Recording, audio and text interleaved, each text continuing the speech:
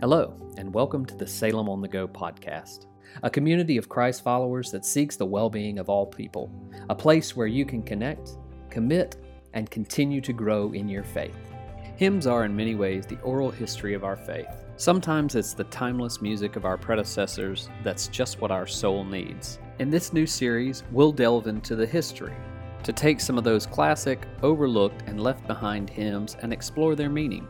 So come along and join in as we start this brand new series, How Sweet This Sound. You know, Justin sent out the song list this week to all the worship team, and I was like, hey, you guys see a theme in this? Over and over again. How many times can you sing Amazing Grace in different versions, right? But I think we hit it a lot, apparently, yeah. How many of you have ever had one of those bless your heart moments? Anybody had one of those bless your heart moments? Yeah. Now, if you are... I know I've got some people who are not from the South, so let me just be clear about what bless your heart is. When we say bless your heart, it means you're an idiot. That's what that means, right? So that's not a kind reality that we want to offer to you. That's just exactly what it is. It's a negative reality, but we've all had those bless your heart moments. You know, my wife and I were sitting on our front porch during the pandemic, and our neighbor decided that he was like 17 years old. He decided he wanted to learn how to ride a skateboard. And he wanted to show off in front of us as he went down the sidewalk, which is very cracky. And we were like, hey, good going, buddy. And he got just past our house. And as he did, he hit one of those cracks. And he was like, poof, poof, oh, poof, and just landed flat back in the middle of the road, actually. And we were like, bless your heart. Just bless your heart. You know, I remember I had the same experience with my foster brother. We went on a vacation. We went down to Jamaica, and he was so excited to get underneath this waterfall that was flowing. We could all get under it. And he didn't quite pause to listen to the instructions that the floor right before the waterfall was extremely slick. He just took off in the middle of instructions. And as he did, he slips. And I have never seen someone, I mean, this was the pose, except imagine it this way and about 4 feet in the air. That's where he was. And he just landed smack on his back, and we all were just like, bless his heart, right? And it could happen at any time. You know, it's always a big fear, particularly for a person like myself in the middle of public speaking or some of the most important moments in people's lives, to have one of those bless your heart moments. But they happen. In fact, I was watching some videos the other day online, and I ran across a pastor. How many of you have ever been to a funeral where they have the dove release at the end? Usually that's not in the hands of the pastor. And after watching this video, I discovered why. I think, Daniel, we got the video. Let's just run that. And my brothers, I heard David said just the other day, oh, if I had wings like this dove, for then will I fly away and be at rest. Ooh.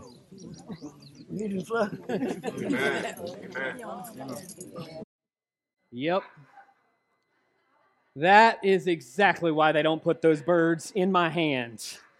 That is terrible. That's not the only one. I saw another video where the guy decided to release the dove. He didn't toss it, but he didn't watch his back. And the dove flew back, and an 18-wheeler took it away. It was a tragic reality. But you just look at somebody right next to you and say, bless his heart. And you can look at somebody else who you've been meaning to say it to and just go, bless your heart.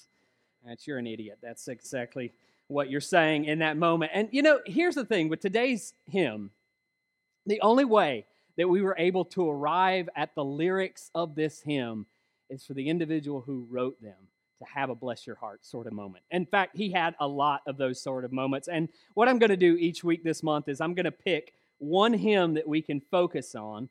And hymns, you know, they've always sort of held this iconic place in our history as a church. And we've got songs that we sing today and we love, but the hymns themselves just hold this special place in our heart. And this hymn in particular is one of those hymns that I think people who didn't grow up in church often know the lyrics to. You find it as the backdrop to a lot of different music tracks on movies and those types of things. But John Newton is the person who wrote this hymn. And John Newton was born in 1725, and he was what we would describe today as a hot mess. Like, that was him. He was just messed up from head to toe, bless his heart. You know, he did everything he could to mess up his life over and over again. John, for a while, he worked on a ship, and as he was working on the ship, he was absolutely hated by everyone who who worked on that ship with him. True story. He was so wild, he was so violent, he was such a raging drunk that his captain and those on the ship nicknamed him the Great Blasphemer. That's who John Newton was. Can you imagine having that sort of name bestowed over you? This is the Great Blasphemer in our midst. Like, he hated God, he hated everybody, and everybody equally hated him. Bless his heart. He was so bad. The phrase that comes to mind, cuss like a sailor, I'm pretty sure that was him. His captain actually said this. I've got the quote. He said, not only did he use the worst language I've ever heard, he created new words that exceeded the limits of verbal debauchery. Right? This is John Newton. This is the man who would eventually write that, bless his heart. But he didn't have just a bad mouth. He was also hated. He was so hated that on one occasion, he actually fell overboard into the ocean. And it seems appropriate. What would you throw at a person who falls? Yeah, a raft, life vest, anything that could save their life. Instead, his fellow sailors threw harpoons at him as he was floundering around in the middle of the ocean. Like, this is how bad that they despised him. And he, of course, was furious at this, and he would often kind of lash back out. But on this one occasion, he lashed back out. His captain, because he was so violent, his captain stripped him down in front of everybody. I think there were like 350 men at this time. Stripped him down and flogged him 8 dozen times in front of everyone. Right? And of course, this sent John over the edge. At this point, John was ready to kill anybody in sight, and particularly he was going to kill the captain on the other side of this particular endeavor. But as he started to come up with the plans to kill his captain, this storm came in his life. Literally a storm came upon him and upon the boat that was in the middle of that. And this man, who had been hated by everyone, who hated God and everything in his life, he started to fear his own mortality in that place. And the boat is rocked back and forth, and it's tossed side to side. And in the middle of all that, he had one friend who had stuck by his side. And this friend got swept overboard and did not survive. And so John is feeling not only the weight of his anger and his frustration and his resentment with life, but now he's facing the grief of his friend being died. And in that moment, as things get worse and worse and worse, he turns his heart back to God, and he prays that God would get him out of this. Whatever it took, get him out of this. And in fact, the storm did die down. And John did survive that storm. And on the other side of that storm, he remembered that prayer, bless his heart. He remembered exactly what he had done, the way he had cried out to God, the way he had called for that mercy. And when he survived the storm, it was shortly after this that he had this encounter with God's grace that completely transformed his life. Transformed it so much that in 1772, when he sat down after experiencing the grace of God in this way, he started to pen the words of this song right here. Amazing grace, how sweet the sound that saved a wretch like me. The worst of the worst. He could feel the weight of those lyrics, that it was God's grace who stepped in to this wretch. Once I was lost. I was lost in so many different ways. I was lost at sea. I was lost in my mind. I was lost relationally. I was lost in all these ways. But now I'm found, and now I see. I was blind, but now I see. 'Twas grace that taught my heart to fear in the proper ways. It was grace my fears were able to be released. How precious did that grace appear the hour that I first believed. This is the story that led us to this point, this song that we sing over and over again. This was the life that was lived behind it, and it was a life in many, many ways that not a single one of us would want to live. No one would wish to have the life that John Newton had, but it was a life that led him to the point where he could recognize the undeniable grace of God. It was a life full of regrets. It was a life full of pain. It was a life full of confusion. It was a life that was full of relational dysfunction and trauma that just kept perpetuating itself over and over again. And that was the journey that John Newton was on. And it's the journey that ultimately led him to find a grace that is undeniable. And to write down lyrics that some of us, not all of us, but sometimes we sing that song in such a flippant manner because we know it so very well. It just sort of spills off of our tongue without really feeling the full weight of what led to the moment where he could present those lyrics.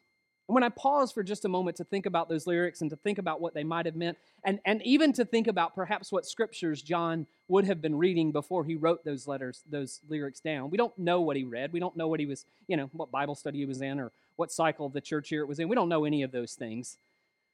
But my mind does go back to Paul's epistle to the Ephesians, the passage that Becky read to us just a little while ago. This passage in Ephesians chapter 2, where Paul is getting so wrapped up in his emotions that his grammar is actually pretty terrible. Like, this is one of the worst places in all of Paul's writings. Paul's not always great with how he writes, but this is probably some of the worst. It was like he was just so incredibly excited, he just started writing down things, and his mind was all over the place, and he was so passionate, he couldn't get like a full thought out, bless his little heart. But he was putting his thoughts down as fast as he could on paper. He was doing it as fast as he could. And as we read through verse 1 through 9, there's no doubt that he talks over and over about the grace of God, and that's sort of the central theme that he pulls out.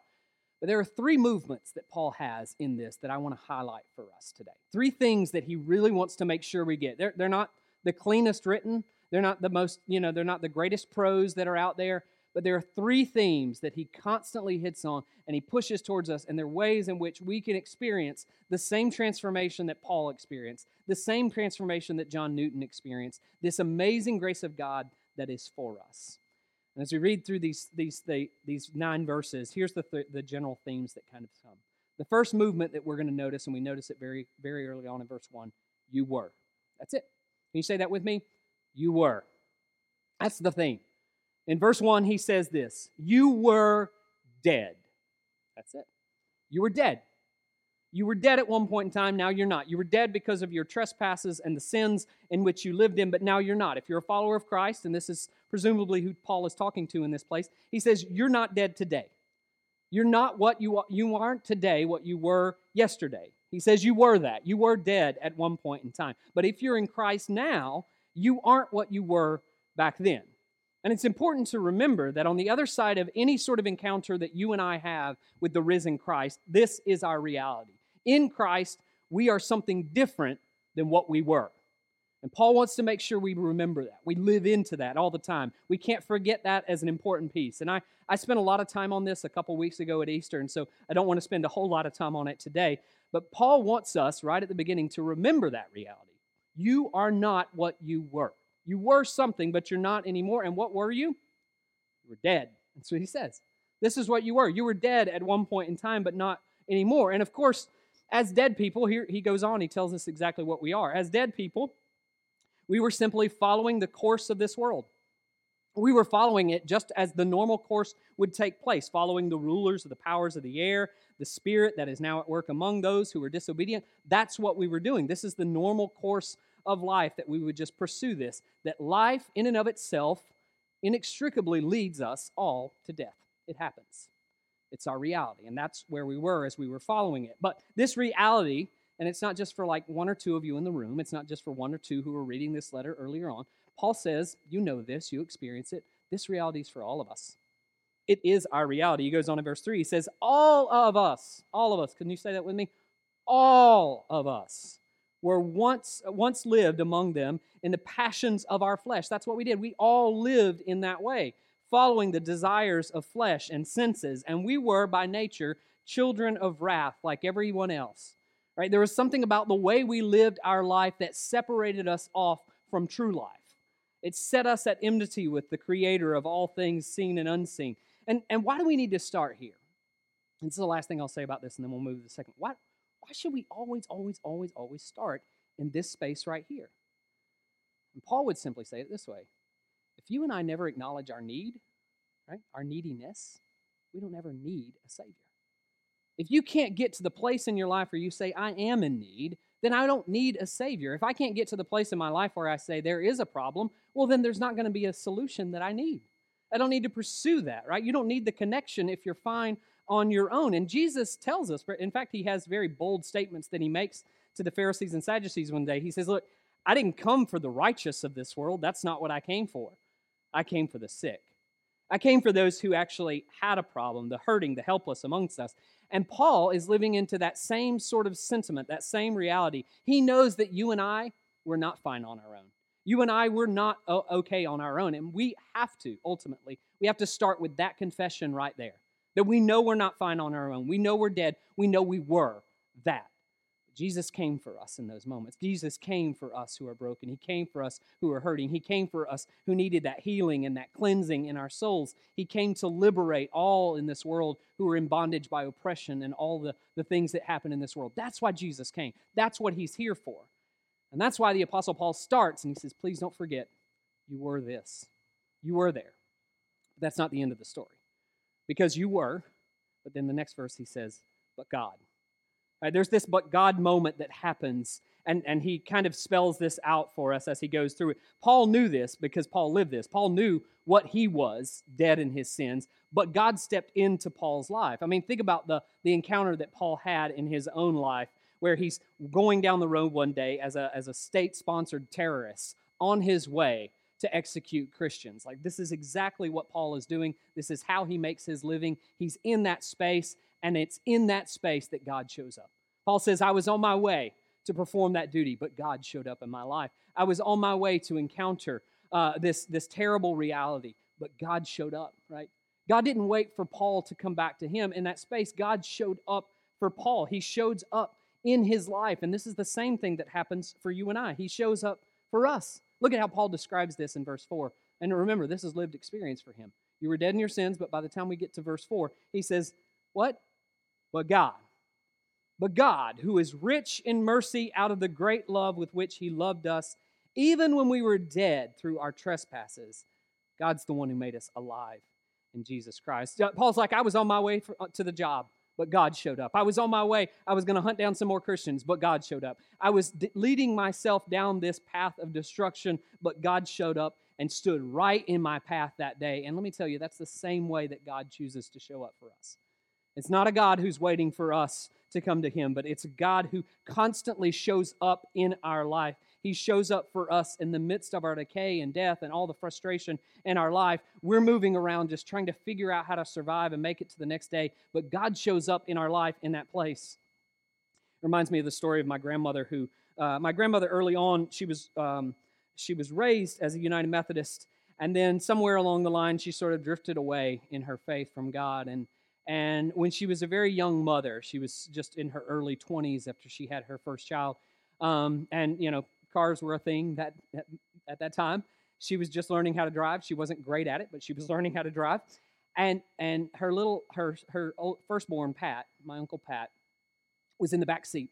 And in that place, she had this terrible wreck. Went off the side of the road, totaled the car. It was just a devastating moment for her. It was her but God moment. She sat in that ditch, just, you know, shaken to her core, and looked around to make sure that her son was okay. And in that space right there, she was like, God, you're speaking to me. And my grandmother, I wish so many people could meet her. Like, she was the most saintly person I've ever known in my life. The grandmother that I knew would never have not been a part of the body of Christ. On the other side of that but God moment, that which was dead was no longer dead, but fully alive. God had stepped into her life in that moment, and she had this place where God became real for her. This grace became abundant for her. And I know this is not true in all cases. There are some cases of tragedy that don't lead to that. But I think that in a very real way, God has this powerful way of working with each one of us, each one of you, in the midst of crisis moments in your life. It's in the middle of these crisis moments that we become even more active and attuned to what God is doing in our lives. We have this series of things that come along our way, and then all of a sudden, God shows up. God shows up in this real way, but God said this to me, and everything changed. But God did this for me, and everything changed. God came through for me, and everything changed. But God. And we hear this over and over again, that it's in the middle of those moments that we see the shifting amongst us. And that's what Paul experienced.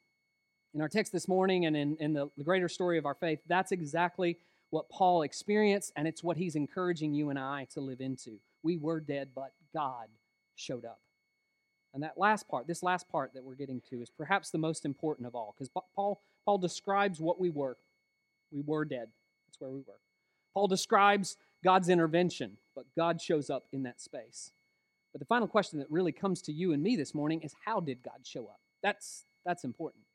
Right, because there's a lot of different ways in which God can show up. And for the ancient world, there were a lot of ways that the divine beings did show up. Usually it was not in kind ways. Usually it was not in beneficent ways. When the deity showed up in lives of those who were there, they were afraid and timid and all of these things. But Paul says he shows up in a different way. You were dead in your sins, but God shows up. And when God shows up, he doesn't come to just align with the rich and famous and the powerful to give them more powerful. He doesn't come wielding a sword and blowing, bolts of lightning bolt at us like William Wallace. Like, that's not how he shows up in those spaces. When he shows up, by what? By what means does he show up? By grace.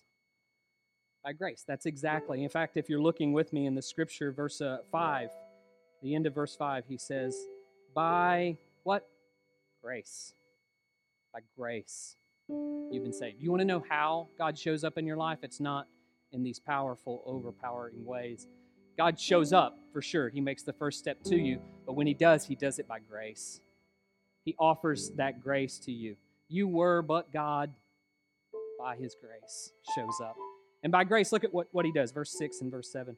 By grace, he raised us up with him, with Christ Jesus. He seated us with him in heavenly places in Christ Jesus. He gives us the life that you and I struggle to find. He restores that for us. So that, in verse 7, in the age to come, he might show the immeasurable riches of his grace and kindness towards us in Jesus Christ. We've been saved. We've been ushered into this sort of new reality, this kingdom that's out there for us. And God's grace has provided that new reality for us. And then Paul reminds us once more, is the only part of these 9 verses where he repeats the formula. He says, you were, but God. Then he wants to make sure you know this. By grace. By grace. Verse 9 once more. For by grace you've been saved. Through faith. Listen. I know it's human compulsion to want to do this on your own. I know it's human compulsion to want to try and prove this on your own, but it's not yours to prove. It's not your works. It's not anything that you're doing. Listen, this is a gift of God that comes before you ever knew it. It's a gift of God. It's not the results of works so that no one may boast. It's one of the most beautiful reasons when we gather with families in baptism that we can declare it's not by your works. It's not what you've done. It's by grace. And it's a grace that starts with you from the very beginning of your life and accompanies you all throughout your life. And this is the way that Jesus modeled his life and his death. It's the grace that he taught about over and over again. It's the grace that Jesus exhibited one day in John chapter 8 when a woman came at his feet, was thrown at his feet. And Jesus sees her laying there, and everyone around her is wanting to offer condemnation. And Jesus, after writing a few things in the sand, stands up. And he says, he who has no sin, cast the first stone. He goes back and he turns away. And one by one, her accusers leave. And at the end of that, this woman is sitting there just with Jesus. It's just him and her. And he says, woman, where are your accusers? Where are those who condemn you? And she looks up in fear at that moment. None. He says, well, guess what? Neither do I. I don't condemn you either.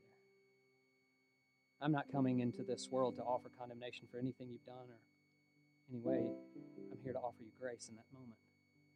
And he teaches this and transforms her life, and the stories about her spread and spread and spread. And he continues to offer his teachings. And later on, as he's offering a series of parables on lost things, he tells this story that so many of us know of a lost son. He's not really lost. This son decided to walk away. This son decided to be proactive and say, Dad, you are as good as dead to me. That's what he said. Go ahead and give me the money of my inheritance. I don't even want to pretend that you're alive anymore, Dad. And he went off with that money after doing such a terrible thing to his father. And he wasted it all. And everybody in the crowd is listening to Jesus tell this story like, oh my gosh, I hope this kid gets his just desert. Like he needs exactly what he deserves after doing that to his father. And at the end of the story, turning point for the entire thing is when we hear the father once more. And it's the father who's been sitting on his front porch looking down the road every single day, waiting for the day where his son will come back. And one day, over the horizon, his son comes. And he pursues him. He runs out to him. He pursues him with all of his heart. And then he says, let's throw a party because that son who was what? Dead is alive again. He's lost, but he's found. He's been changed in this way. And this is the overwhelming grace of God. And in fact, it's the grace that even showed up on the final night of Jesus' life. You know, there's a line we say in just a few minutes, we will, as we participate at the table. But as I grab the bread and as I grab the cups, I always remind us, and every preacher does this, I don't know if you've noticed this, we always say, on the night in which Jesus was what? Betrayed. On the night in which Jesus was betrayed, he took bread, he gave thanks, and he gave it to them, saying, and one of the powerful parts of us reminding ourselves of his betrayal is Jesus gave that bread to his betrayer. Right? Judas is in the room that night, and all of the Gospels want to make it very clear that Jesus did not dismiss Judas when he shared that meal with him. Instead, he allowed Judas to stay, and he shared that grace with him. He continued to live in that way on the night in which he was betrayed. You were, but God, by grace. The grace that he freely bestows. And it's important today. Some of you have felt that reality. You felt that cycle in your life, that you were, but God, by grace. You felt it maybe many times before. And some of you may be struggling with it right now because you've had one of those but God moments, but you've not seen God in it yet. It's just kind of paused in your life. It's been the but this happened. Right? And you don't know how to make sense of it in that place. And that's why it's important to always start with the you were. That's why I started with that. That's why Paul starts with that. Because once again, it reminds us that we are lost and we need to be found. And the final point I leave you with today is until you see yourself as lost, you will not see your need to be found. You have to start there. You have to start in that way. John Newton, that's what it took for him. He needed to see himself as lost. And I know some of us get that, but some of us don't. And today, even around the table, as we gather in just a few minutes, I believe that God can start to unpack that for us. I believe that God can start to show you that even though you might be lost, even though you might be in need of a Savior in this way, He has stepped in this very real way and in very real ways in your life, and He comes time and time again to offer you that grace. So maybe you're in the middle of a crisis in your moment in your life, or you've experienced that, but God is stepping up into that place to remind you that He has more for you, to remind you that He is here for you, to remind you that He has that grace. And as you choose to come to this table today, and all who are here are welcome to our table. But as you choose to come to this table today, no matter how you come or where you come from, I remind you that you come to a table of grace, a table of forgiveness, and a table of renewal. And you don't come because it's your works, but you come because of the work that Christ Himself has finished for us. A work of grace that comes from Christ alone to us all. Would you stand with me as we prepare our hearts to feast at the table this day? Gracious God, we thank you so much for your love which comes to us in Christ Jesus our Lord. We thank you that today, even though we stand dead in our trespasses and sin, even though we experience death all around us in our lives, and at times, God, even when we try to fight against it, we feel the weight of that. We push back time and time again, but it just seems like a never-ending battle. We know you're here. We know that you have shown up. We know that you're present, and we know that you're not present in a condemning manner, but you're here by grace. You're here to offer grace. So, Father, as we come to this, your table today, fill us with your grace to overflowing, that we may once again be caught in your beauty and love. In Christ's name we pray. Amen and amen.